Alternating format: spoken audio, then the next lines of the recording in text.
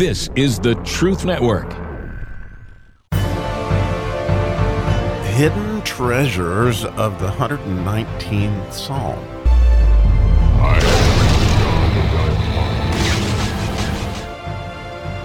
I do love these transitions, and today we get to transition from the letter Resh to the letter Shin, and this would be the first anointing of the letter Shin, which would be the wisdom anointing. So before we dive into all that, we ought to dive into the Shin just a minute and talk about the letter. You see it, it's so beautiful. It's, in fact, if you've ever seen Mr. Spock say, live long and prosper, that's the sign that Jews make when they're talking about that letter, because again, that letter begins the word peace, the Shin does, and it has a lot to do with judgment.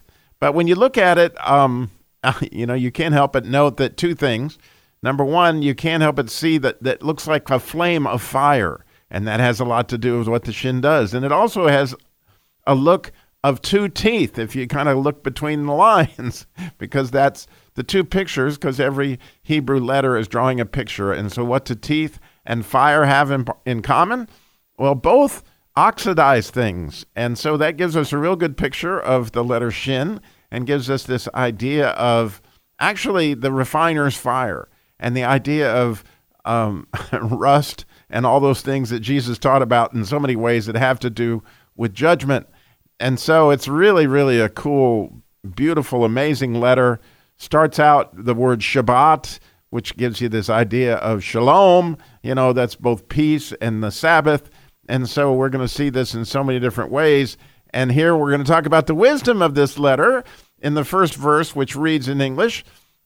It's verse 161 of the 119th Psalm. It says, "Princes have persecuted me without cause, but my heart standeth in awe of thy word."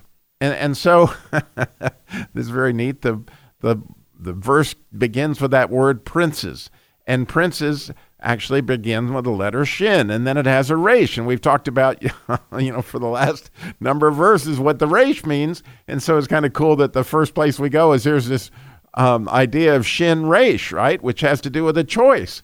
And so these particular princes have clearly taken the wrong choice because they're persecuting the psalmist without a cause. In other words, if people, are in the judgment process, they are either judging for nothing, or if they're with God, they're part of what's making everything come into the kingdom. And so here, clearly King David gives us wisdom that all princes are not necessarily working for God.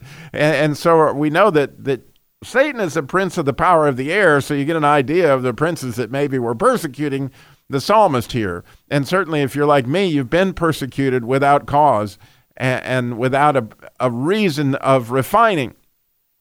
And so in a way, it still refines you because all things work together for good, right? And is being made into the image of his son. And so the psalmist is trying to work through that. And then, but the end of the verse says, "But my heart standeth in awe of thy word." It's the idea of a comparison. And so here he's comparing how these princes persecuted him versus how the word is actually oxidizing him and getting away the dross. And so, the best way I know to do this is to paint a picture of the wisdom that's in this verse, is to just look at my life yesterday versus this morning when I was trying to pray, right? I don't know if you're like this, but so many times when you're trying to pray, you can't get to God because you can't get your mind off of things that are happening. Well, back in March, I got a parking ticket. Can you believe that? The Christian car guy got a parking ticket at Carolina Beach in a space that didn't look like it. You had to pay to park, but apparently, according to the city, you were supposed to pay to park there. And so they gave me a $100 parking ticket, which I couldn't believe the amount of that parking ticket for, staying there for just a couple hours. But anyway, I had a $100 parking ticket. And since there was no sign there, I did this little objection thing on the website that they had. And then for days, they didn't give me a judgment on how it was it still going to be a ticket or not a ticket.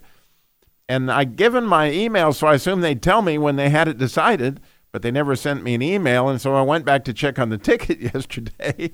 They because I hadn't paid it in the first 10 days, they doubled it to $200. So now, oh my goodness. And so I felt like, number one, I didn't park there illegally. And so I felt very persecuted without a cause. And my mind could not get off that as I began to pray this morning. But then God was talking to me about this very idea of judgment and how these things are working together in his judgment as opposed to this judgment. Here's princes persecuting me without a cause, this ticket as far as I'm concerned. And then if you compare that to, oh my goodness, take a look at Philippians. If you want to, see some real judgment, go to the word, right? Philippians 2:3.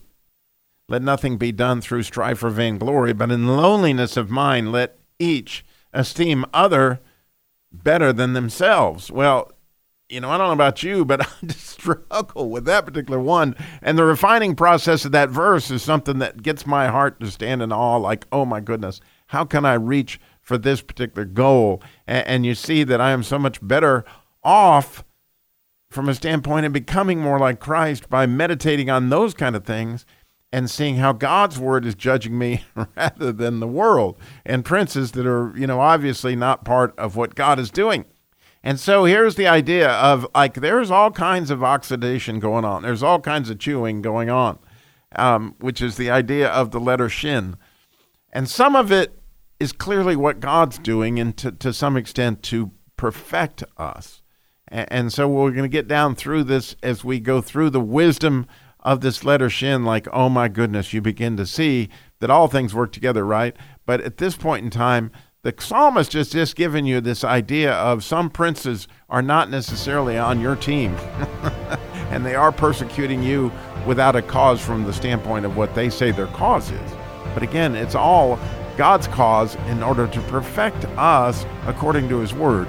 And there's the beautiful thing, is that the real refining process comes through the study that you're doing with me right now. So thanks for listening.